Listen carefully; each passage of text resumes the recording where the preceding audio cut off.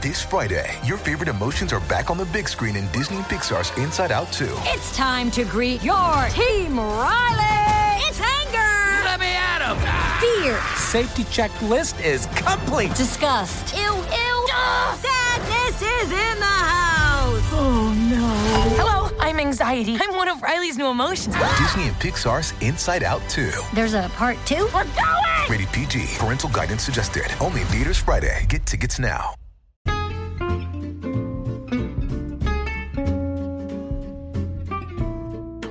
Hello, and welcome to It's a Fandom Thing. I'm your host, Erin Marlowe, and each week I'm joined by a panel of guests to discuss all things fandom and pop culture, primarily from a female perspective. You'll find everything from fanfic, to cosplay, to Schitt's Creek, to Supernatural, and everything in between. So put on your favorite piece of fandom merch, set aside that fanfic that you're writing about your OTP, and sit back and enjoy this week's episode.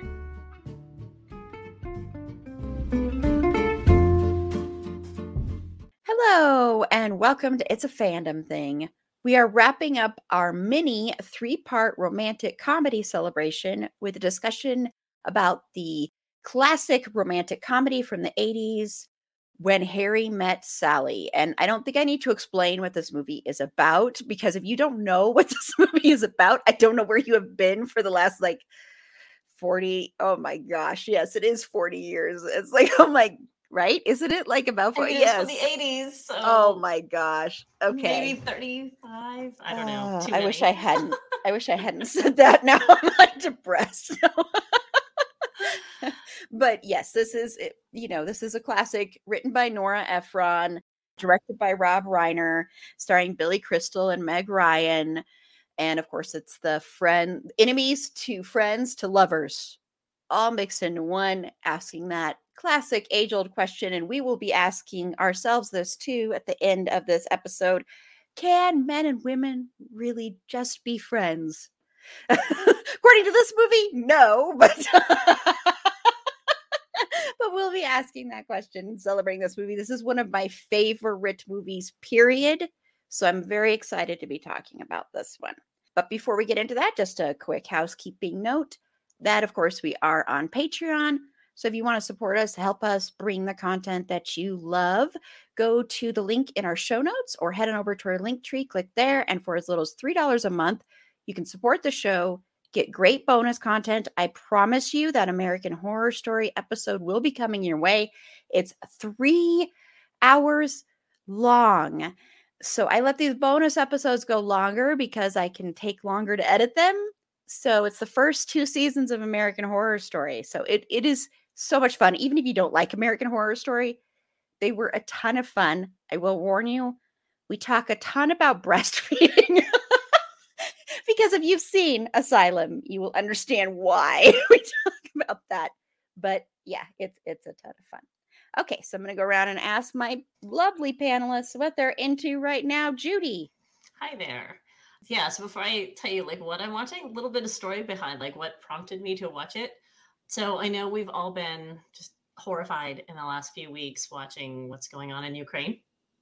And last week, so one of my hobbies is ballroom dancing. Last week I was at a dinner dance, and the people who I was sitting next to just happened to be this Ukrainian couple who had just escaped from Ukraine the day after the war started.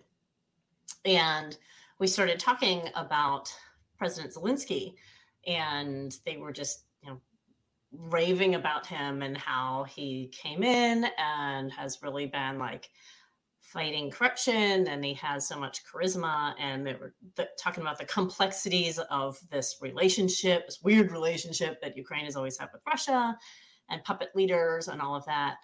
And I knew that Netflix was putting Servant of the People on for American audiences, probably not just American audiences, but worldwide audience. So, which is the comedy that President Zelensky starred in before he was president, where he played a high school history teacher who surprisingly gets elected as president, and he comes in and tries to fix some things.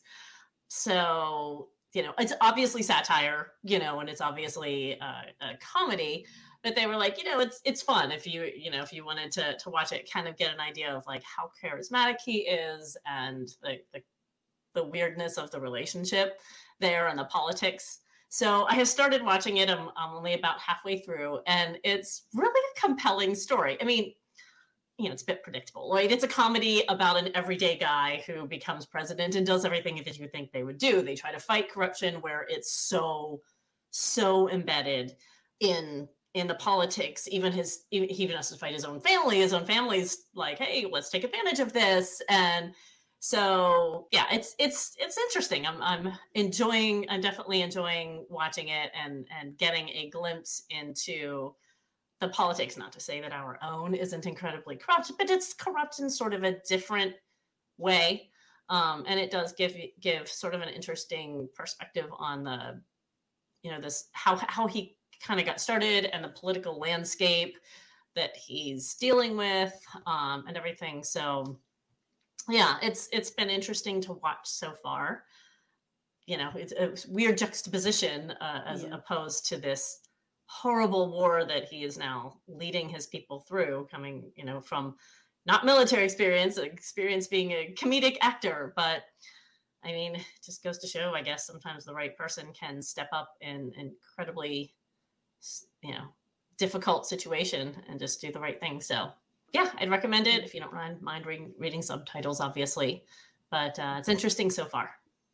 Awesome. Thank you. And reminder that in our link tree, we do have a Google Doc with organizations that you can support right now to support Ukraine. We also have LGBTQIA+ organizations in there as well, because also what's happening in Texas and Florida is absolutely horrendous as well.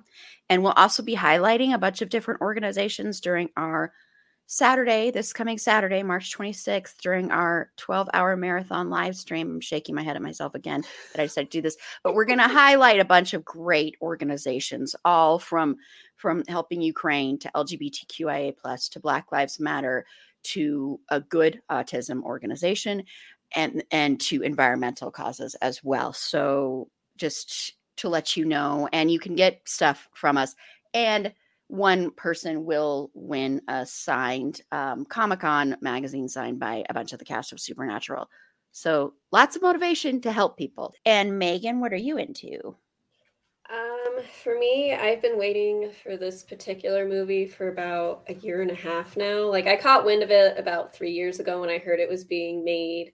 And I was like, ooh, I'm excited for this because I heard a lot of different things, that they were taking inspiration from Sailor Moon, some of my other favorite kind of animes growing up.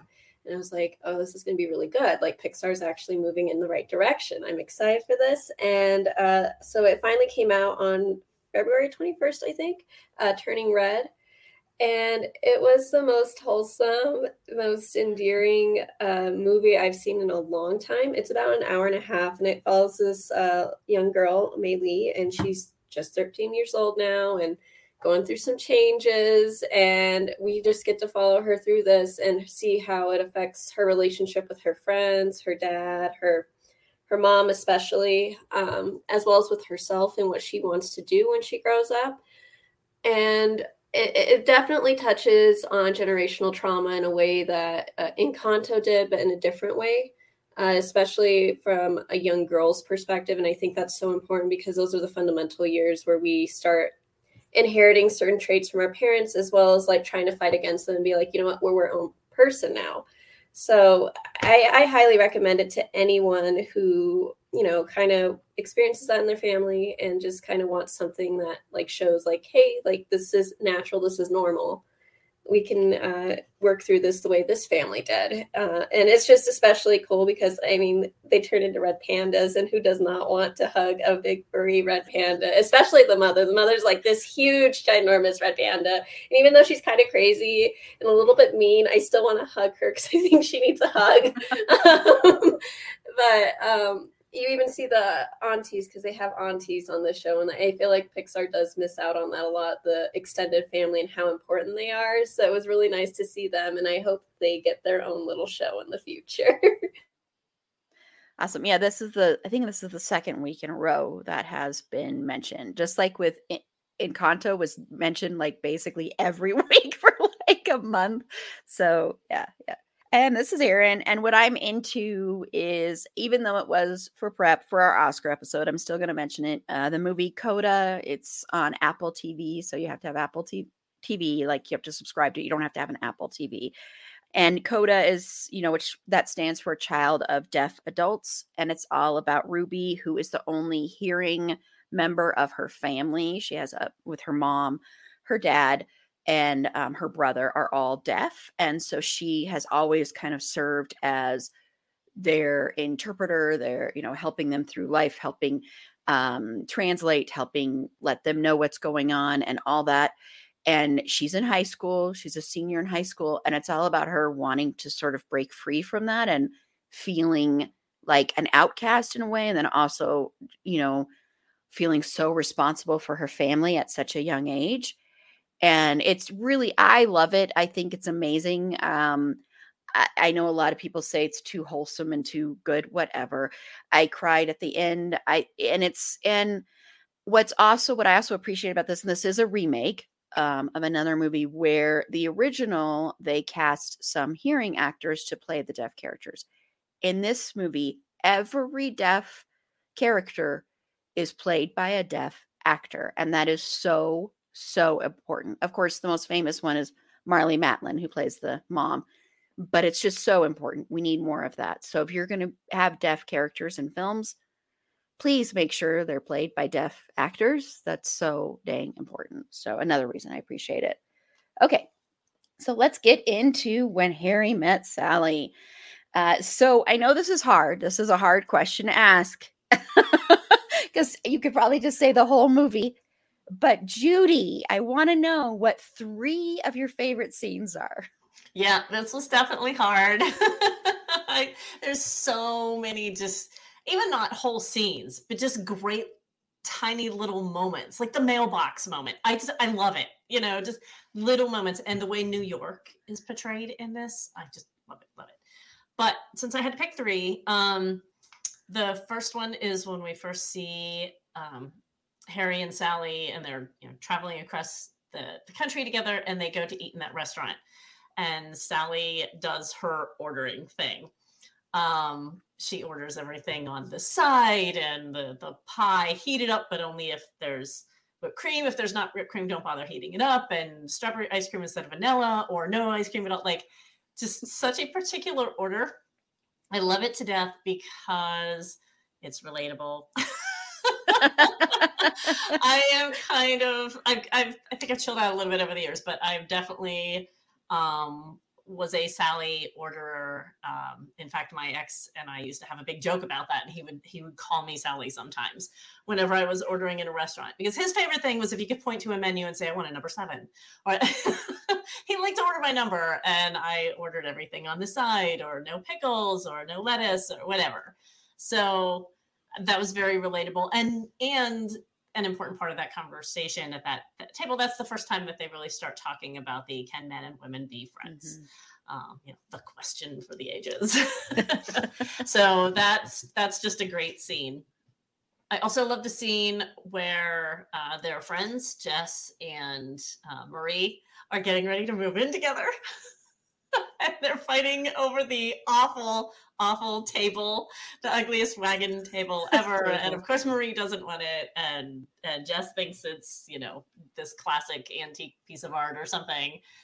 And Harry loses it. He just found out that his ex-wife is getting remarried. He loses it, has a little temper tantrum on them, talking about how when you split up, you guys are going to argue over this ugly table, and every book, put your names in them now, because you're going to argue over which book is which, and every spoon in every movie and all that. You're going to fight over them someday. And that's, again, a relatable thing for anybody that's either divorced or even just split up in any kind of a relationship. Like, it's so hard once you blend your life with somebody to detangle it. It's hard, and it's painful, and it's difficult. So it's just another really relatable scene. And then I also love where they go, Harry and Sally go outside, and they have a little bit of a blowout with each other.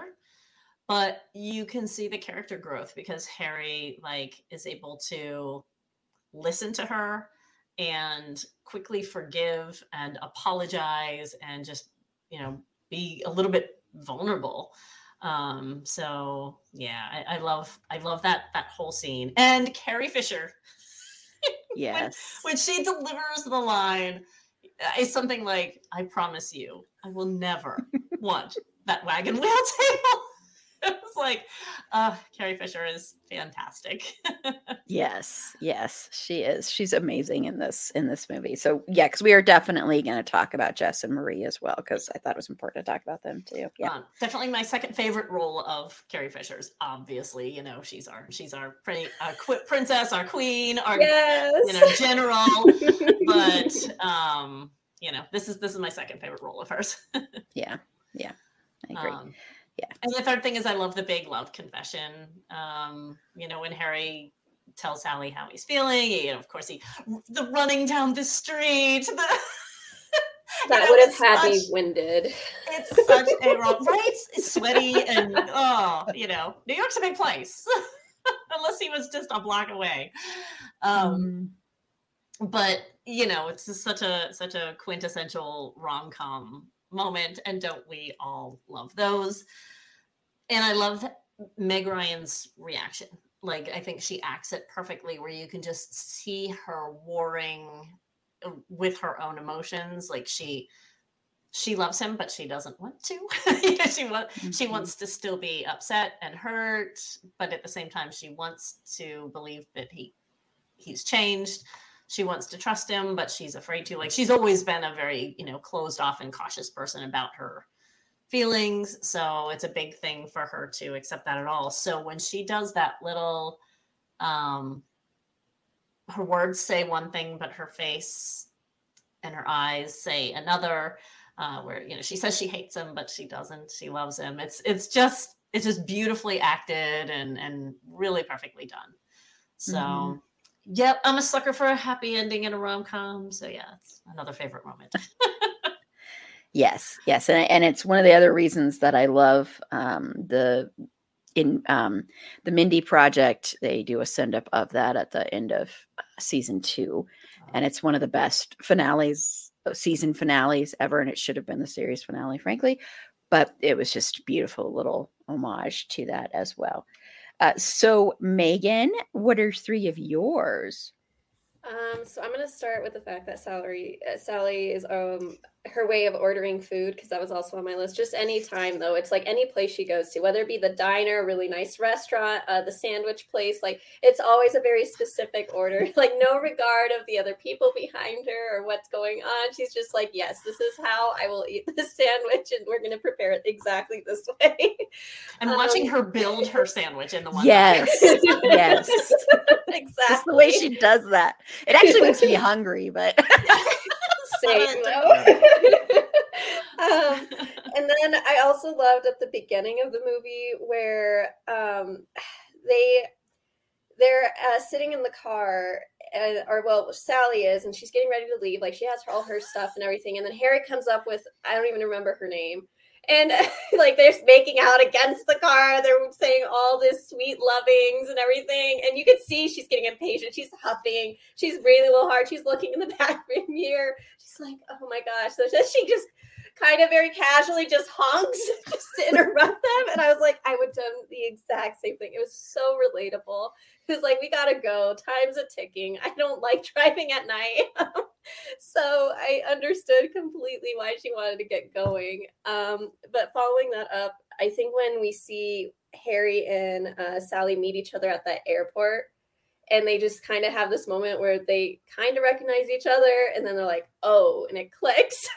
I absolutely love that scene, because then he's just following her incessantly and like, how have you been? What's been going on? And all this stuff. Because in normal circumstance, that's very creepy. But that's how I knew she kind of was interested in him. Because even though she was annoyed, she was still very much like, oh, well, I kind of want to know, blah, blah. And he's like, I can't remember the girlfriend's name or whatever. And she's like, she was going to correct him, and then she realized she couldn't remember it either. And I think that was my favorite moment, because I was like, I'm sorry, but it's a shitty friend to have your other friend take him across the country or wherever to go to New York, and you're not there. You don't, no, absolutely not. So I wouldn't remember her name either. I guess she wasn't that great of a friend. So, and then when she does remember, it's like this joyful moment for her, even though it didn't even matter, because they made that connection again. I always thought it was really sweet how he even then chased her initially, even though he was with someone else and she was with someone else. He very much still engaged in that chase, because I think he was always interested in her. Yeah. Great scenes there. And I'm so glad that some of mine are left. I had a bunch written down because I was like, I better write a bunch of these down.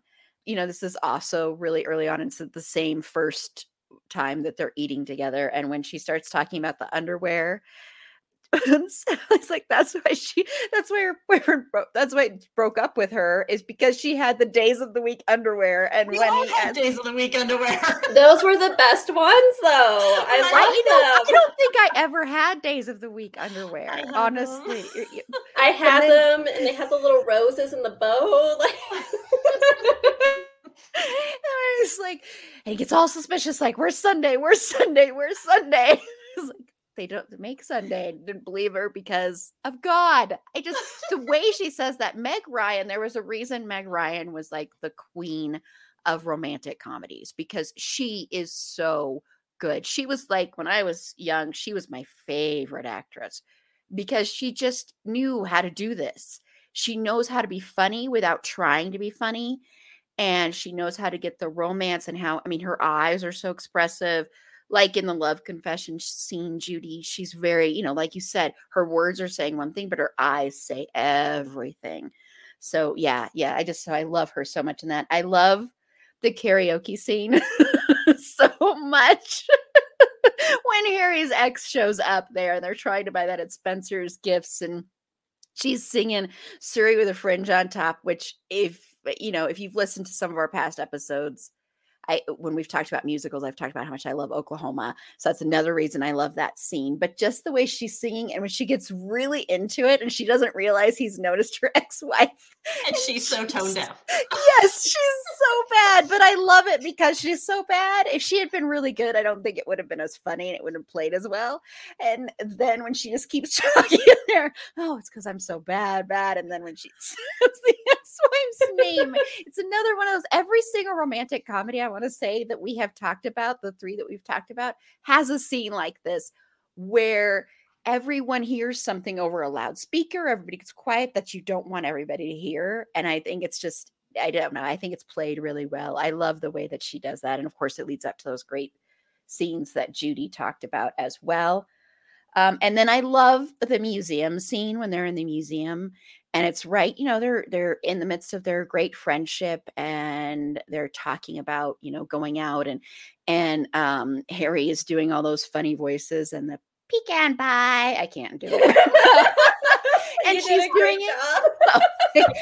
And what I love about that scene, in case you didn't know, that was improv. Billy Crystal improv'd that. And so when you watch Meg Ryan in that, she has a moment where she's laughing. She's like, I can't. You see her look off screen. She's probably looking, going, am I supposed to just continue on with this? And she does eventually. But I love that because it's really funny. It's this really funny, sweet moment. And then when she says she can't, and he does in the funny voice again, what, you got a hot date? And she's like, yeah. And you see her get uncomfortable. And it's one of those first moments you see that even though they're friends, there's kind of that thing where they're kind of uncomfortable talking about how much they like dating other people or when they're going to be going out. So it's this little first inkling you get. And I just love that. I love those little scenes with them. There's quite a few of them in the beginning and once they become friends. But yeah. So, and there were like probably 100 more I could mention, but those are definitely three of my favorites. Okay, so we're going to talk about Harry and Sally first individually, and then we'll talk about them together as friends and a couple as well. So, Judy, I'm curious, do you prefer one over the other, or do you love them both the same amount. I mean, I love Sally, and I think it's just because I'm like, especially when I was younger, I was so much like Sally. I think I've like chilled out a little bit over the years, but I was fussy as all get out. I was one of those people who absolutely organized my movies by genre and would create a card catalog for them. My closet was color coded. Like, yeah, I was kind of a Sally. So I love her. And even some of the things like how guarded she is with her emotions. I've always been kind of like that stoic person who, no matter what I'm feeling inside, I'm pretty good about like covering it or only, letting people see just what I want them to see. The way that she, especially in the beginning, wants to absolutely control, make the universe bend to her will instead of taking life as it comes along. Another thing is very relatable. So yeah, I love Sally because I was Sally. I mean, there's definitely things, of course, that bug me about the character, of course, like how guarded she is. Like you can see how much is going on underneath in her eyes and her face because she is expressive, but she's so guarded and keeping it all, all in. So yeah, she would be my favorite, but Harry's a lot of fun. Harry is a hot mess. In the beginning, I don't like that he sees women as objects, as conquests, really. And I think he doesn't even really believe that, love is a thing that would be even for him, that would be attainable for him. And probably doesn't even really believe in it for anybody else. Like I get that feeling that he's just like, nah, it's all, it's all just physical. So I think it's interesting that it takes someone to flip the script on him. And it's not even Sally, it's really Helen that does it to him, that causes him to have some character growth and to realizing that it does hurt to be that person who was disposed of. And so I think that's really the catalyst for his growth. So he kind of meets and befriends Sally at the right time, when he is able to show some vulnerability, because before that, I think if he hadn't had his heart broken by Helen, he never would have realized what it's like to I don't know. I don't think he could really empathize with other people. So yeah, I don't relate as much to Harry as I do with Sally. I mean, I think he's an adorable character and I love him to death, but Sally's my favorite. Mm-hmm. Megan, do you have a favorite? Is Sally your favorite or Harry? Harry is actually my favorite. So I guess I could provide the counter view. That makes a more interesting podcast. Yes, it does. It does. So I think the reason that I love Harry so much is because you can see he is inherently romantic, but he's also uncomfortable around women because, he went for a degree that was, I think, mostly men. So he used to grow up, you can tell, around men and was just surrounded by men. And he was like, oh, I'm supposed to be like them and go get the pretty girl or the girl that will give an easy snog, like all these different little things. And then he met Sally and he's like, she's kind of interesting. And he can't help but ask her all these questions, all these incessant questions. And I remember when I would like someone, I would always do the same thing where I would just ask all these questions because I was just curious because I wanted to learn more. I wanted to be more like them in that way and just understand their way of thinking, especially how she orders foods, how she has her dreams and what she thinks about, all these like very personal questions that even set Sally off of like, oh, I don't know if I want to answer that. Like, why are you asking me this? He's like, but please, like, I have to know. So I think I like that about Harry is that he's very persistent, just because I was always very persistent if I really like someone too. And it's hard to find that in people, especially nowadays versus then where it was a little bit more, we didn't have the phones, we didn't have Tinder and stuff like that. So he made that push more so than anyone. And I think he is a great example of character development, because Sally wasn't afraid to be like, look, you're being a big baby right now. Like, you're absolutely being a child. And he would have these tantrums, but then you'd see him realize, like, I'm acting like this. Why am I doing this? And then march off and deal with this broodingness all by himself. So I really liked his character growth in that way. And I also love how he broke down at the end. He's like, I really do want to love. Like, I sat here running away from it, pretending I didn't, but like, there's a reason why I always was chasing after it, whether it be my ex-wife or even with the new date when he was supposed to go meet Jess, he was really trying. And then even with Sally, like, he was like, you know what, I do need love in my life. Like, I need to be more open to this. And this is the woman I want to be with and enjoy all her little quirks. Like, his whole monologue, like, you can tell he felt those things for many years, because that came from a place where he's thought about it for a long time. And I think for him, his feelings were a lot, I want to say he's liked her longer than she liked him necessarily. I think she kind of knew she liked him, but she also was like, no, like, I have other options. I'm beautiful and fantastic. Whereas he was very much like, he hopped onto the next train, but he was also like, I just want to be able to be friends with her and get to know her. Like, I want to challenge my ideas. But I think it's because of their friendship that they became so great together. But in Sally's case, like, I think Judy covered it perfectly. Like, she is guarded, but so expressive and so loving. And he also challenged her to look inward and be like, look, like, maybe these people aren't treating you that great, especially Joe, when he didn't want children. And then she found out he had kids with someone else, and that completely shattered her because she wanted that with him. He was like, you know, he just wasn't the right guy. Like, you really need to find the right guy for you. Granted, obviously that led to things that shouldn't have happened, but it happened, and it caused them to look inward on both of them themselves. But I think Harry did hold her to a standard of like, you deserve better. And I've always liked that about him. And I think that's why he's my favorite, is that he also sees himself with high confidence, and he brings up her confidence too. He encourages her to be more her. And I always love that. Yeah. It's hard for me to pick a favorite. I think Sally edges out Harry just a tad. And it's probably just a lot of that is to do with my love for Meg Ryan and her in this role. She's just they're both great, but she is just so amazing in this role.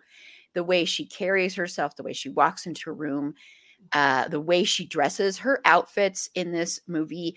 Yes, it's the 80s. With the exception of her bridesmaid outfit, I think everything she wears I love everything she wears in this movie, honestly. She looks so comfortable. Always tried to make her characters' clothing timeless, because she always wanted her movies to be timeless. So you're not going to go back and watch them years later and be like, oh, you know.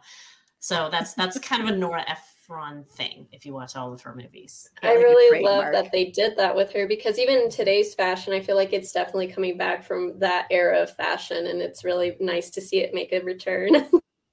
Yeah, and she looks so comfortable. It's like watching someone really comfortable in their skin and then comfortable in what they wear. And I always, you know, it was one of the things I envied about her character. I was like, I want that wardrobe. And even when I watch it now, I'm like, I want that wardrobe. And I think that's the same way, which, you know, is fitting because it's Nora Ephron. I think that's the same way in every one of Meg Ryan's characters and every one of them. Seattle and and You've Got Mail. Yeah, all of them are just so classic looks. Yes, very much so. Yeah. So, and I did the thing with the movies. I'm not like that with the ordering thing, but the movies thing, definitely. Any media that I've ever had, like books, movies, I always want to organize them a specific way. They have to look straight. That's changed a lot over the years, but it used to be that way. Like, they'd have to be lined up perfectly. And everyone would be like, this is really ridiculous. What does it matter if these are out of order? I'm like, it matters to me, because if I look at them and they're not in the right order, it's going to drive me nuts. So I related to that so much when I was looking through there and saying, you got these indexed? And she's just like, well, yeah. I'm like, yeah, what's wrong with that? I think that's I bet she makes her friends check them out like library books when they borrow her. Actually, at the time, it was probably VHSs, but yes. Didn't she say had a catalog though that she kept track of where everything was specifically. I could have sworn it was like a little notebook, like because they were on the phone talking, and I think that's what she said. Like, I have a little notebook and I keep track of it. Like, I would not be surprised because that's very, yes. But she's got such a great heart. She's a really good friend, like a really good friend, not only to Harry, but to Marie. And, she's just very giving of herself, but yet, she does have her walls up. She is guarded. I think she's like, she really wants to give herself to somebody, but she doesn't want to lose her freedom and her identity. And I think she's worried if she gives herself completely over to a relationship that she will. And I think she constantly struggles with that. And she's funny. She's really funny without trying to be funny, without even knowing when she's being funny. And I love that. And I love how she calls Harry on his bullshit all the time. And she's not afraid to do it. And like you said, Megan, I think that's part of the reason that Harry likes Sally so much, is because she's not afraid to do that. And, she's not like intimidated by him in any way. She's not intimidated by a lot. And I appreciate that about her too. I think she has fears, of course, but I don't know. It doesn't come off as intimidating or like she's intimidated by people around her. But I do think she does have a little bit. I think some of the walls up are not just about not being afraid of losing her identity, but I think there's some insecurity there as well. I think she's kind of always felt like, even though she's gorgeous and beautiful and wonderful, like kind of like second fiddle somehow. I kind of always got that impression with her. So I think she struggles with that as well, but I love her. And then Harry is so kind of neurotic. And I mean, the fact that he reads the end of every single book in case he dies, it's like, I used to do that a lot. He really calls himself dark. Like, he loves to talk about how dark he is. Like, okay, dude. And he's not dark at all. I mean, I think it's just kind of funny that he reads the end of the book and he's very much tries to be a man. Like, he's always trying to be very much a man. And yeah, the way he talks about women in the very beginning is really icky, but it doesn't make me not love him. I love his character. And Billy Crystal, when we talked about While You Were Sleeping, I said, Bill Pullman is not your typical romantic lead. Neither is Billy Crystal. He is not the typical person you would think of when you're thinking of a romantic comedy and casting someone. You wouldn't go, oh, Billy Crystal, of course. So it was interesting watching him in this role where he is the romantic lead. And it's not something you typically would have thought of with Billy Crystal, but he does it really well. And he knows how to sort of play off of Meg Ryan, where he's very giving. And he's also, I think, trying to push her to be even funnier and to trust her instincts even more. And you can see that. And I think with Harry, what he brings with Harry is, I think when Harry's trying to be funny and he's doing like the funny, goofy voices, to me, that's pure insecurity. I think Harry's actually a very, very insecure character. And I think that's where a lot of his neuroses come from. A lot of the way he talks about women comes from, is he's very insecure. And of course, Helen made him 1,000 times more insecure about himself, about if he is a man. I think that was another thing, is he felt like, how can I not keep this woman kind of, or make her happy, make her satisfied, that kind of thing. And I think he struggles with that a lot. But I think with Sally, I think he kind of gets a little bit more confidence in himself. And I don't think he would have ever been able to do the running through the streets thing with anybody else he'd ever been with except for Sally. Like, he wouldn't have taken that leap or trusted that enough. So, yeah. Okay, now I want to talk about their relationship, both as friends and as eventual partners, which we don't get much of that part of it, of course. But Judy, what are your thoughts on their overall relationship together? Well, it's always best to be friends before you jump into a relationship, right? Like, to me, those make the best relationships. Friendship should be the groundwork for a good relationship. I think they're adorable together. You know, you were talking about like Meg Ryan. Oh my gosh, she just shines on the screen in everything that she's on. And she was one of my favorites too. Like I just loved her and everything. It's kind of sad, you know, that she sort of drifted away from the public eye. And I think maybe that's because of a lot of the surgery that she got. And the age, frankly, it's Hollywood. They don't like women over 30. True. But I mean, you know, you see people that have kept their authentic look, you know, Helen Mirren and Meryl Streep and people like that are still able to get roles. But if you get a lot of surgery and kind of look odd, you know, it takes away from your marketability, and unfortunately, because I just loved her in so many roles. Yeah, so I thought that they were adorable together. I like that you know their relationship gradually built over time. I'm definitely that's something I'm always a sucker for. I'm not a fan of second or third date jump into bed. You know, to me, it's like really, and you know that yes, we're in love. We just met. Yeah. I mean, don't get me wrong, it can be fun to watch and it's entertaining, but to me, I'd rather see a depth and of a relationship build up so people actually know each other. I love that they genuinely cared about each other's feelings and knew each other. So they kind of knew what they were getting into whenever they, you know, finally did get together in the end. I do think it's weird, you know, how they have the little interviews that they said 3 months after that New Year's Eve kiss, that's when they got married. I'm like, no. That engagement should have been longer. I'm sorry. Especially with Sally. Right? Yeah. Like maybe if they had showed them as an old couple and, you know, like maybe done old age makeup on them and said, oh yes, we stayed together for, you know, 40 years after this. But I don't know, that interview was a little too soon after their rushed wedding. I'm not 100% confident in this marriage. There's actually a great interview on YouTube with Rob Reiner and Nora Ephron, where they talk about this movie. So if you love this movie, look up that interview. It's great to watch. But one of the things that they said was in the original ending, they both had them just being friends, them staying friends. But because this is Hollywood and it's a rom-com, you know, the thing, they get together, right? That's the ending that the audience expected.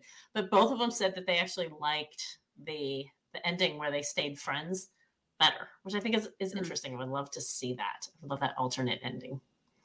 So I'm a little torn. I mean, I love them getting together because, as I said before, I'm a sucker for happy ending. I love love. I love these rom-coms, even though I know they're ridiculous. But I'm intrigued by what a friendship ending would have looked like as well.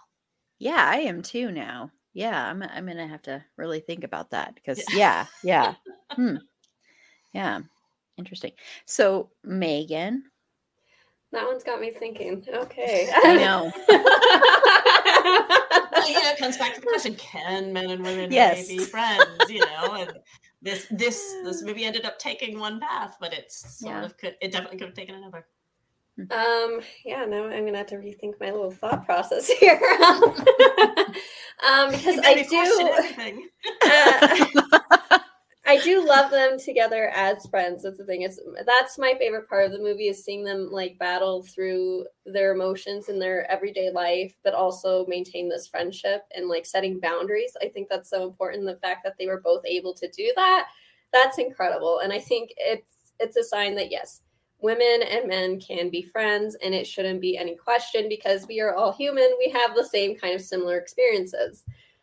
However, when they did get together at the end, yeah, it got my feeling, especially the monologue and how she's reacting. Like it's just such a great moment. But I also do wonder if they stayed friends, like would we get like a flash forward to the future of them, like, you know, maybe being neighbors or something, or like they go on walks together and like go to the grocery store and they kind of still bicker the way they do. And they're kind of like an odd couple to a certain degree. Like I could totally see that in my head. And I'm just like, yeah, I think I honestly could have preferred that, just because I did love how comfortable they were with each other. And I think it is a sign that they should have been friends. Not to say that relationships, they should start uncomfortably or anything. It's just, it can be a little bit harder to fall into that when you've been friends for so long. So it does make sense to me personally of like, yeah, like I would have loved to see them, like maybe they go to a class together where they learn to cook or something and they're a little bit older. And it would have just been nice to see that ending where they both do their own separate thing. I think that would have been very wholesome too, but I understand Hollywood does not like that. Hollywood always wants them to always get together. And don't get me wrong, that moment was explosive, but I also think it would have been heartwarming to see them in the future a little bit and doing cute little old people things. I would have loved that. And to see Sally once again make a crazy order, like just one last time. With the wedding cake. Yes, The the wedding and the cake. chocolate on the side. Exactly. A coconut wedding cake. Oh, That actually sounds good to me. I love coconut cake, a though. lot of people don't like It coconut would be though, very so- light. Yeah, I know. I It'd be hard to do it for that reason. I was yeah. about to say the structural integrity, I questioned it, but you know what? If she knows what she's doing, she knows what she's doing. Okay, I trust Meg Ryan. Like, it's fine. Just Sally. Yeah. Yes, exactly. Yeah, for Sally. Yeah. But yeah, I'm gonna have to think on that one more. I like that thought process, Judy. But I'm gonna hand it over to Erin now. Yeah, I'm really gonna have to rethink things because I wonder about that because in all honesty, I will say I actually was a guest on another podcast like last year, talking about this movie, and I think I even said this on there that in reality I do not know if this relationship would last because even though I wanted them to get together, I love the final scene. I was so happy when they finally had sex. I when they finally kissed, and then like I even love like the look on Sally's face right after. His look is like pure horror. What did we do? But I love how happy she at first looks, and like, oh, this is what I've wanted to do forever. But I think their bickering and their differences, I think they might end up, and I hate saying this because I love both of them, but I think if they had stayed together, they might even end up hating each other. Like in the end, kind of having this, like, I don't know, like, I don't mean to turn this like dour, but I think that their differences might become too much as a relationship wise. And I think they might butt heads too much. But I think their friendship is perfect, which is interesting because you'd think if their friendship is perfect, then of course they'd be perfect as romantic partners. But I don't think that's always the case. While I think it is very, very crucial to like the person you are with. Like I've said before, you can love someone and not like them, which is, I think, bad. But if you can be friends with someone and you like them and you love them, that is what you need for a relationship to work. And so that part is great in this because they do genuinely like each other. They are genuinely friends. They genuinely care about each other. They are each other's best friends, really. And I think that part makes it be like, oh, this will be a great relationship that'll last forever. But I don't know. There's something in me that thinks in reality, this probably wouldn't be that way. And maybe they would have been better off just staying friends. But their friendship is so great because they tell each other everything, I think, for the most part. I think Sally is more vulnerable with him than she is with anybody else. And the same with Harry. I think Harry feels like, like he even says, I can tell her things, I can get a woman's perspective on something and tell her these things, and I'm not thinking about how to get her into bed. And so it makes it different. It makes it, I don't know, a better friendship, a better relationship. So I think he grows to appreciate women more because of his friendship with Sally. If they had slept together when they first met, they would be enemies forever. They would have never been able to be friends. But I think sleeping together later after they are friends makes more sense because of the fact that they've built that foundation. They have a strong foundation. Yet I'm not sure if it would survive their relationship. I'm so mixed on this now because I love them together and I love that ending. But at the same time, I don't know. The romantic in me would really hate if this had ended with just friends. But then the person who thinks logically, that logical person in me would be like, this relationship is never lasting past like maybe 9 months. That's why I said I kind of wish that in their interview scene that they had aged them up and shown us that they made it work. You know, that this is them 30 years later or something, instead of, because all those other couples had been together for decades. Yeah. And then, you know, they were this one young couple. So I would have liked to have maybe, I mean, aging makeup is hard, but they do it, right? I would have liked to have seen them maybe age them up a bit and show them 20 years later, still together, still finishing each other's sentences, whatever. I think that might have helped to show the audience that it worked. I agree. I think that would have been better. And yes, saying they got married 3 months after that, it's ridiculous. I don't care that you have known each other for years and you've been friends for years. That still seems a little bit ridiculous for this couple, at least. I'm not saying there aren't couples that would make sense. And with someone like Sally in New York, you're going to plan a wedding. Yeah, and in New York too. Yeah. I mean, and Sally, with Sally, how in the world would she have survived the stress of trying to get a wedding together? I don't believe it. Yeah. Never. She would have never been able to handle that stress or that pressure. I think he would have been fine with it, but Sally is just, that's not her. So yeah, that is a little bit kind of ridiculous, but it is a romantic comedy. And these are the things we do kind of forgive them for, is they aren't reality necessarily. I mean, you know, like we talked about with While You Were Sleeping. I mean, they knew each other for like a week. And then then he proposes to her. So it's right. Like, oh, God, so ridiculous. But this is why we love these movies. I do. And this is why people don't like these movies too, I want to say. I think that's part of it. Love hate, you know. Yeah, there are some I don't like, but I will always, horror may be my number one genre, but I love romantic comedies because I am a romantic at heart. So there's some good ones out there. Erin, I do have to go though, because I do start work earlier today. Okay. I'm so sorry. It's okay. Well, thank you, Megan. No, thank you. I enjoyed this, and I'm excited to hear the rest of this because Judy turned my life upside down. Just now. I know. Go watch that interview with them. It's like 15 minutes long or something, but it's sense. Adorable. It's I'll really neat. Yeah. All right. Well, take care, guys. Okay. Bye. Bye.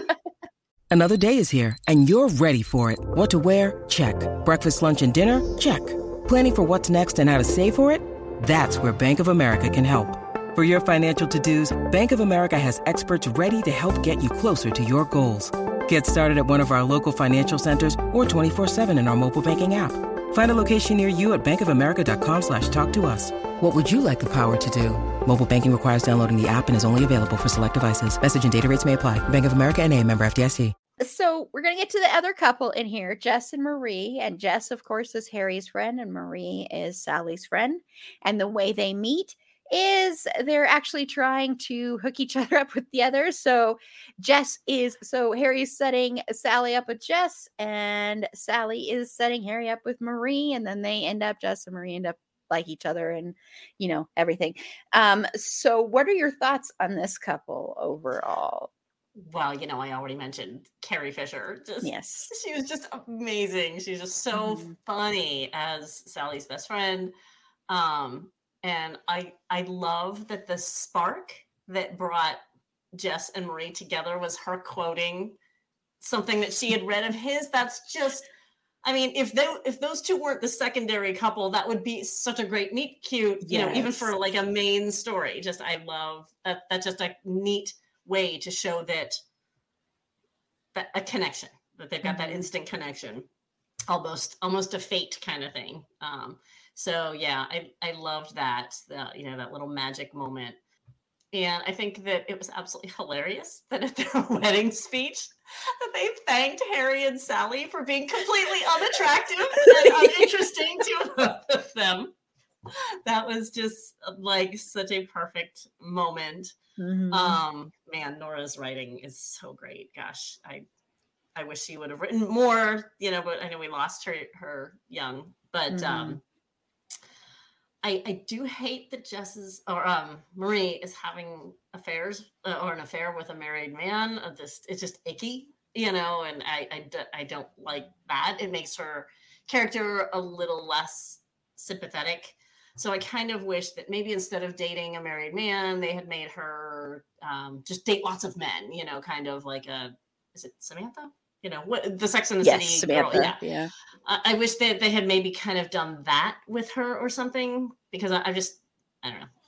I'm not a big fan of, you know, the idea of dating a married man, and it's just kind of yucky. So not my favorite aspect of her character, but the fact that the two of them got together because of that cool spark that they had in the beginning, and you know, finally found that person was pretty adorable. So yeah, I really like that. Yeah. Maybe if they had, you know, because they could have her owning her sexuality and being a strong person. Like, I didn't watch Sex and the City, but like the character of Samantha, and done that without having, because I think that's what they were trying to show with her, is that she was like this strong one who just, you know, she didn't need to have a relationship. And they could have done that without making her be someone who, I mean, you know, that scene where she folds down the paper because, you know, the page of the Rolodex, because she finds out the guy's married. Like, it's like she's seeking out married men. Yeah. And that's kind of icky. Yeah. It is kind of icky because, I mean, you know, yes, there are open relationships, but this definitely wasn't that case. It was her having an affair. And you get the feeling this is a pattern, that she goes after unavailable men and ends up falling in love with them. So it would have been better if it would have been someone who was just like free with her sexuality, didn't need to be tied down. And then she happens to meet someone and falls in love with him, you know, and that would have been, I think, a little bit better and not as icky for. It seemed like an odd person for Yeah. somebody as fussy as Sally to be friends with. Because Sally was That's so like, true. she had such high standards and morals and everything of her own. It you know, it just seemed like an odd combination there. That's true. That's true. Yeah. But yeah, Carrie Fisher was amazing, and she was so good in this, and she delivered some of the way she would deliver some of her lines was perfect. And I just really like this character a lot, putting aside the fact that she loves married men. I still love this character, and I think she was great with Sally as well. I think Marie and Sally really played off of each other really well as well. And I do think it's funny because what I love about Jess and Marie is they have that great meet cute. It is a meet cute. It really is. But it feels so real. Their relationship, I think, is the most real relationship in the movie, honestly. It's just so natural. It's like, oh yeah. And you wouldn't have necessarily put them together before seeing them together. But then you see them together and it's like, this makes perfect sense. These people were always meant to be together. It's one of those kind of couples. Like you said, fate, you know, exactly. Just that spark. Yeah. Mm-hmm. Yeah. And I do love their wedding though, for many reasons. I love the Harry and Sally scene at the wedding too. I think that's great. Great scene. But yeah, I love when they say if we would have found either of them remotely attractive. And the fact that they were so bored at that dinner I know. was so funny. They were trying so hard to be interesting. Oh God, get me out of here. You can see it on their faces. I know. And then you instantly see that they are very into each other. And not just because she quotes him back to him, but also just their chemistry is there, pretty undeniable. And and the fact that they at first are kind of like, okay, we're going to wait a couple of days and not hurt Harry and Sally. But then they instantly like, oh no, yeah, let's go. Let's get a camp. It's like, just like, and the looks on Harry and Sally's faces. It's priceless. Okay. Great acting, great moment. Yeah, clever way to do that. Yes. I would have been, it would have been cool to see a Jess and Marie couch scene. I think that would have been nice to see too, just to see where they were. Because this is a couple that I do think would last. I think they could last very easily. So, yeah. Now, you may have been wondering, listeners, in the beginning, why none of us mentioned the famous Cat's Deli scene where Sally fakes an orgasm, because everybody knows this scene. I decided I would take it out of that conversation and do just a separate segment on it, because it is such a well-known scene. Even if you've never seen this movie, I think everybody knows this scene. Everybody knows the line of, I'll have what she's having, which, of course, if you didn't know, that's Rob Reiner's mom that says that line, by the way. So I just wanted to single this one out, the Cat's Deli scene. So, Judy, I'm sure you love this scene. Everybody loves this scene. Your thoughts on this one? Yeah, so I'm going to go back and talk a little bit about that interview that I was watching with Rob and Nora. First of all, it's incredible to watch the two of them riff off of each other, because you can picture them as one of those couch couples. I mean, they weren't a couple, but their writing relationship was very much like one of those couch couples. It was so cute. He was like, well, here's how it happened. And she's like, no, that's not it. It happened like it's adorable to watch them riff with each other like that. And this scene is, of course, one of the ones that they talked about in there. And they talked about how this came from their own personalities. And they were actually just having a conversation over dinner or whatever it was, and maybe in the office. And he was saying that, always satisfied women. And she said something about, no, but women all fake it. And he's like, no, nobody's ever faked it with me. And she's like, trust me, all women have faked it. So somebody has faked it with you. Like, they literally had this conversation.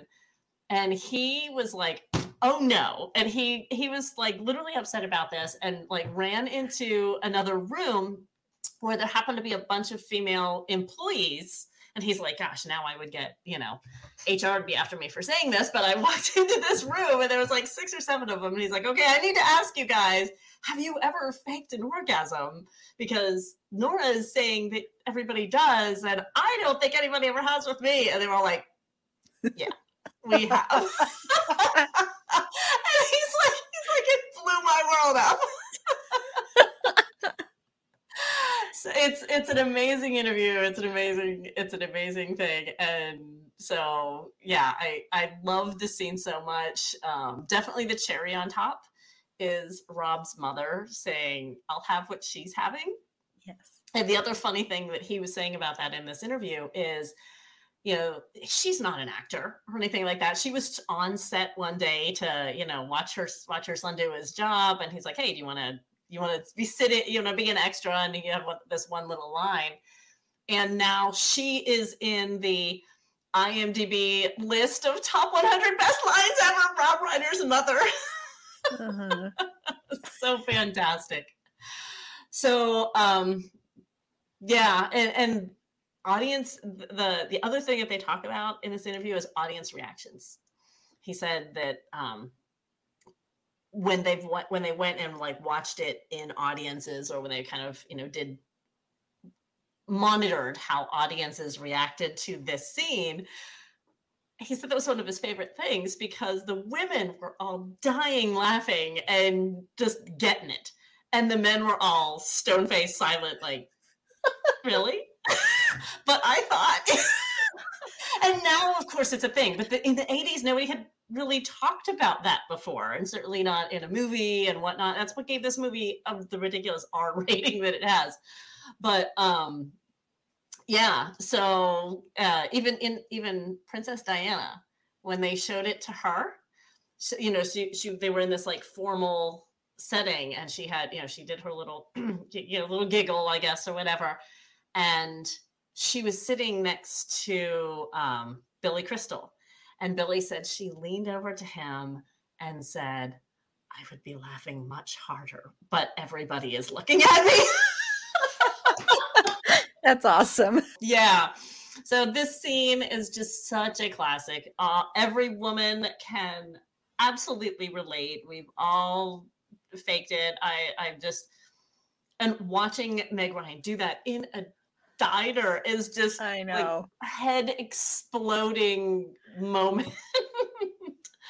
Yes. Yeah, it's definitely a favorite. It's gone down in history as a favorite, of not just this movie, but of any movie. Like you said, it's famous across the board. Mm-hmm. Misha and Jensen from Supernatural have reenacted it. Did you ever see that? No, I don't think I have seen that. Google it. Yeah, on YouTube. They were at a Justin Bellow years ago, probably 2000. It was like one of Misha's first years, I think. Mm-hmm. And you know how Justin Billow, that's the convention that they do in Italy. They give them like props and prompts and things like that to keep their panels interesting and funny. And one of the panels, one of the prompts was, will you two reenact the Harry and Sally scene? And they did, and it was cute and clever. I wish they had switched roles, because for some reason Misha did Sally, but as like a Russian man or something. It's awkward and hilarious, but yeah, that scene is famous. It's been redone. It's been talked about Tons. Yeah. So I love it, and go watch that interview with Rob and Nora. Yeah, I'm gonna have to link that on our social media for sure. So yeah. And then I mean I can also link the Jensen and Misha thing too. I would prefer to see it reversed too, actually. And I haven't even seen it, but I'd prefer so good reversed. Yeah, I mean this scene, and my other favorite part of this scene is at the very end when she's done and she just takes a bite of food, and the way she just does it so casually, like, see, nothing. That was yeah, and she was so believable, and she was. Oh gosh, and he was just, and his face, just he's so crest. Yes, he's so crestfallen in that he's just like, oh my, you know, it's that. Which is probably, like you said, what Rob Reiner was going through when he's realizing, oh my gosh, this happened to me. It's like that, oh my gosh, really? I'm not as great as I thought I was. And I mean, since every woman has done it, it's not a reflection on men. It's just a reflection on, well, in a way. It is, because if you look statistically, women who are with women don't have the same problem. Yeah, so it is, but you know, it's a group thing, and but yeah, it's classic. It's amazing. I know that Meg Ryan was a little bit intimidated to do it at first, especially I think her other intimidation was the fact that it was Rob Reiner's mom right there, and she's doing it in front of and all these people. I mean, that had to be a little bit intimidating because she is amazing in that scene. That's an incredible scene. If you were to like just play that and you didn't have the lead up and no one was in the room watching it and you were just hearing the sound, well, people would be like, what are you watching in there? They said they wouldn't play it on airplanes. Because, oh, really? You know, airplanes used to have like one big movie that they would show, and they wouldn't show that scene. Oh, people, come on, man. We are so puritanical. It's like ridiculous. And I also love the scene because this is Sally doing this. And Sally is not someone you normally would have thought of to do that. Right. But it fits her, actually. And it's another one of her ways of calling out, not just Harry, but men in general, but calling out Harry on his bullshit male ego thing, you know? So, yeah, it's classic. It's amazing. And that's why I just wanted to single it out, because I'm like, if I don't single it out, everybody's going to mention it, or one person will, and everybody like, ah, dang, I wanted to mention that. So yeah. And now we're going to go to, we've talked about the couch couples, the couches and the couch scenes, of course, because they had sprinkled throughout this movie, you know, real life couples and them talking about how they met and their relationships and everything. So I just wanted to know, do you have a favorite of those? I do. Yeah, I just adore the couple where they were high school sweethearts, and then they lost touch because his family moved away, and then 34 years later, I think it was, they just happened to be crossing each other on the street, and like it was still there, instant spark, which is amazing, because if you think they went from seeing each other in their teens to seeing each other in probably their 50s. That's a big difference. I think, well, look like I did when I was 18 or whatever. So it's just this, you know, what an amazing spark and amazing, almost fate, right? That they must have had together to I don't know, to be able to see each other and have that much of an attraction still all that time later. And then when they look at each other and they're like, you were still just as beautiful and you were still just as handsome. There's just adoration in their eyes. And I just love, they're my favorite couple. That's actually my favorite too. But I mean, I also love the one where they're like, they were born in the same, hospital. They grew up in the same block. They did all these, and then they meet each other in like in an elevator. In Chicago. Yes, in Chicago. Yeah.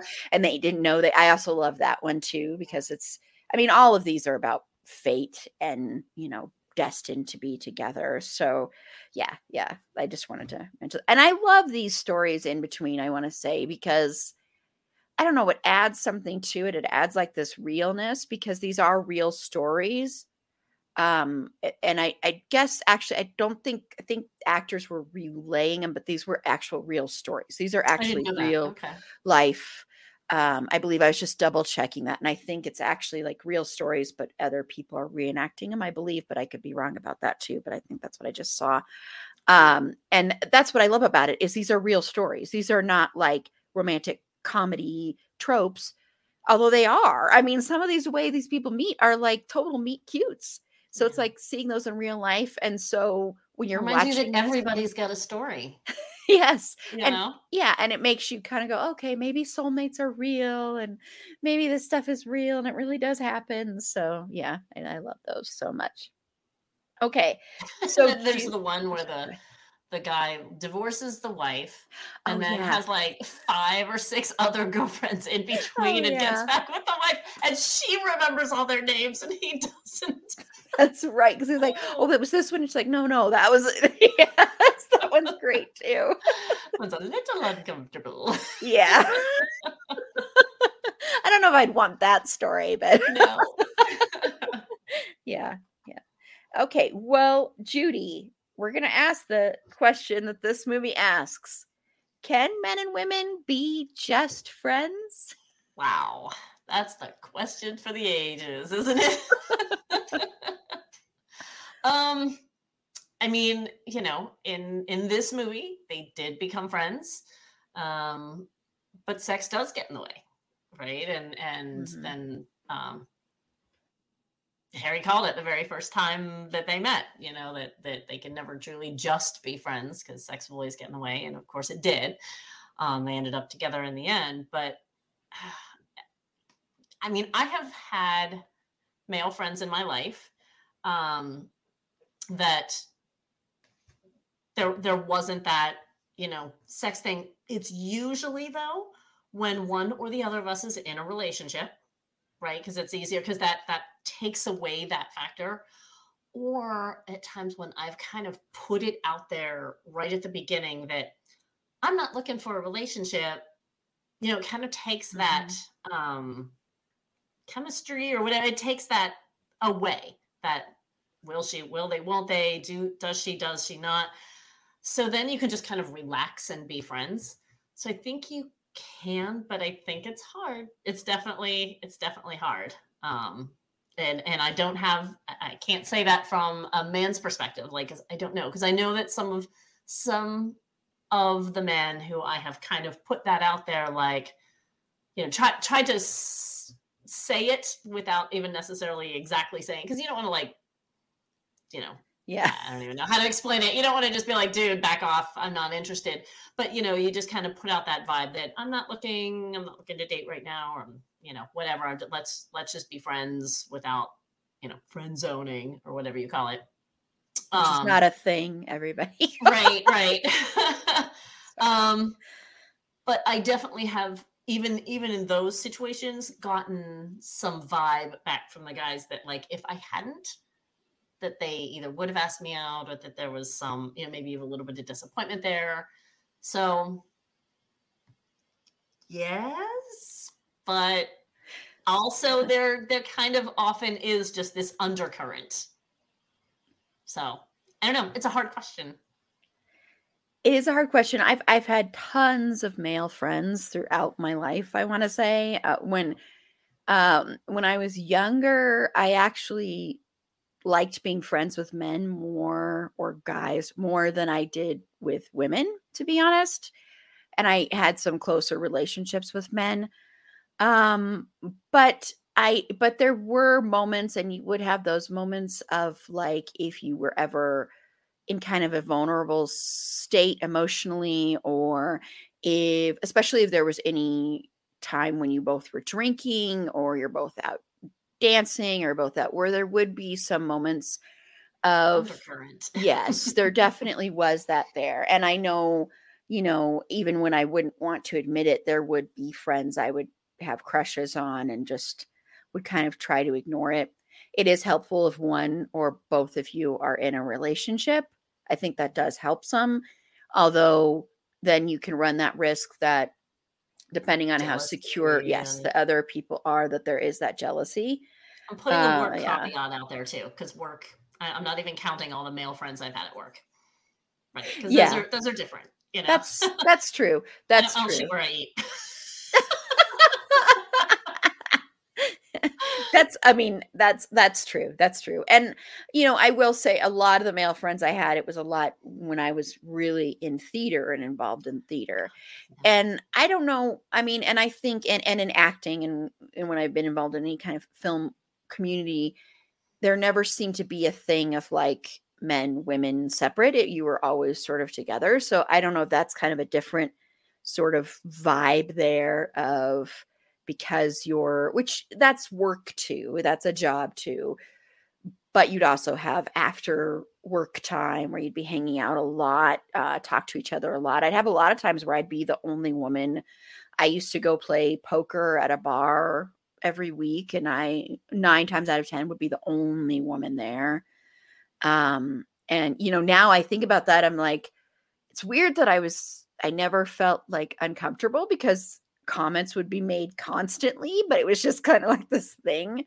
And then of course I've also had a lot of gay male friends in my life, but that is different, of course, because there isn't that thing. Although I will say I've had a lot of gay men in my life that are very obsessed with breasts. I will say that I'm not trying to make a general thing. I'm just saying a lot of the gay men I've had in my life were very much, or I've had them be like, why don't we just make out for a little bit, just for fun?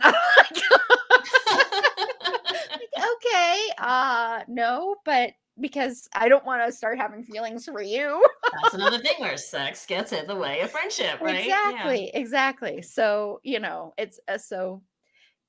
I think men and women can be just friends, but I do think that you can always run that risk depending on if you're attracted to them at all. And even if you're not, I think the more you get to know someone, you can end up with that friendship, end up finding them extremely attractive if you end up liking them a lot. I think that also can be a risk. But I do think it's possible because I've had lots of male friends that I was never attracted to them, so it can happen. It's possible, but it's very possible. It's complex. It's definitely complex. It is.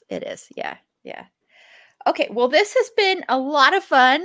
So thank you so much, Judy. I love this movie. And I want to say to everybody that I've decided going into next year, we're going to end up having like different like months that will be set aside for every year. We will visit certain things. Like, of course, we're always going to have Christian fucking Bale month every January. That's Christian's month. We're always going to be celebrating him unless he does something really awful, which don't do that. Okay. But I've decided we're going to start visiting more romantic comedies in the coming. So that'll happen next year, probably in May is when I'm thinking that'll be comedy month. So we'll talk about romantic comedies and comedy shows too. So this is not the end of us talking about romantic comedies for sure. And we're also going to be talking about The Princess Bride later this year. And I argue that's a romantic comedy. I do too. And it's my all-time favorite movie. So excited. Yeah. So that'll be a blast to talk about that one. Okay. So Judy, if you want to let everybody know where they can find you. Sure. I'm on Tumblr at Angels Watching Over, and then Instagram at Ballroom Blitz Geek. And both of those are all one word. Okay, awesome. Thank you. And this is Erin. You can follow me on Twitter at eAprilBeauty. The E and the A and the B are capitalized. Be sure to like the show on Facebook at facebook.com/itsafandom-thing-pod. On Twitter at fandomthingpod. No, it's in that one. On Instagram at itsafandom-thing-pod. on TikTok at It's a Fandom Thing Pod. If you would like to be a potential interview guest on the show, feel free to reach out to us at itsafandomthingpod@gmail.com. And just a quick reminder that this Saturday, March 26th, starting at 10 a.m. Mountain Standard Time, so that is 9 Pacific, 11 Central, 12 Eastern, going until 10 p.m. Mountain Standard Time, 9 Pacific, 11 Central, midnight for Eastern. I'm going to be doing a marathon live stream. We're going to have great podcasts on. We're going to have, of course, Bedwet or Behead, Sort of Brilliant, which is the Harry Potter podcast where they sort characters into houses. So they're going to be doing a mini sort Bedwet or Behead. We're going to play a mini Bedwet or Behead with 3 characters from 911. Not sure yet on the characters, but that's what we're going to be doing there. We're also going to have Sudden But Inevitable, Green Shirt podcast, Big Reputations pod, my podcast brain twin, Jen, from my streaming bubble. She's going to be on a couple times, but she's going to be on talking about her podcast. Not sure what she's going to be talking about yet either, as well as a few others, but it will be announced soon. And then Nerd Alert News is going to be on, and they're going to talk about an upcoming convention. They are doing virtual convention. I think it's just going to be virtual. And then we are going to be doing a movie review, my Finn crew, my Finn Whitrock crew, and that's Aaron A., Jen, my podcast brain twin, and Susie. We're going to be reviewing, and I've already seen it. I'm not going to say much, except for I never will look at snails the same way again, but we're going to review the movie Deep Water, the erotic thriller from Adrian Lin, who did, of course, Fatal Attraction, 9.5 Weeks, and then one of my favorite movies, Jacob's Ladder. He hasn't done a movie in like 20 years. So I have a lot to say about this. So we'll be reviewing that and talking about that. We're going to do a podcast episode talking about entertainment conspiracy theories. So I'll be talking about my Ryan Murphy birth month conspiracy theory. So if you have any, let us know. Then we're going to be talking about ghost stories. And that'll be at like 8:30 Mountain Standard Time. So I will be so loopy by that time. I don't know how those stories are going to go. And like I said, we're going to be highlighting organizations throughout. We're going to be making big reveals, a couple of big reveals, a new logo, and then another very exciting one. And we're going to have games throughout. We're going to play best of videos during the times when I need to take a break for a few minutes. So it'll be fun. So just come watch me go loopy for a while. So yeah. And then our next episode, it'll be our Oscars episode we're releasing. We already did that. We already recorded that as a live stream, but that should be a blast. So until next time, remember, it's a fandom thing. Black Lives Matter and stop Asian hate.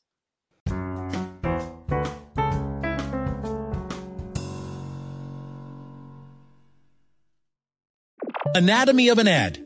Subconsciously trigger emotions through music. Perfect. Define an opportunity. Imagine talking to millions of people across the U.S. like I am now. Identify a problem. Creating an audio ad is time-consuming. Offer a solution. Utilize cutting-edge AI. Imagine creating all that in under 30 seconds. Well, we did to create this ad. To learn more about AI in the audio industry, download the white paper from audiostack.ai. Hey, are you a superfan of Taylor Swift, Jelly Roll, or Morgan Wallen? Are you that song nerd who likes to dive into every little lyric of every little song and figure out what everything means? Do you want to take that a bit further, though? Because I have a podcast called Songwriter Soup, and it dives into the journey of a songwriter and how those people help craft the soundtrack of your life. I'm Laura Veltz, and I'm bringing all of my friends together to discuss our funny little job writing for all of your favorite artists. Listen to Songwriter Soup wherever you get your podcasts.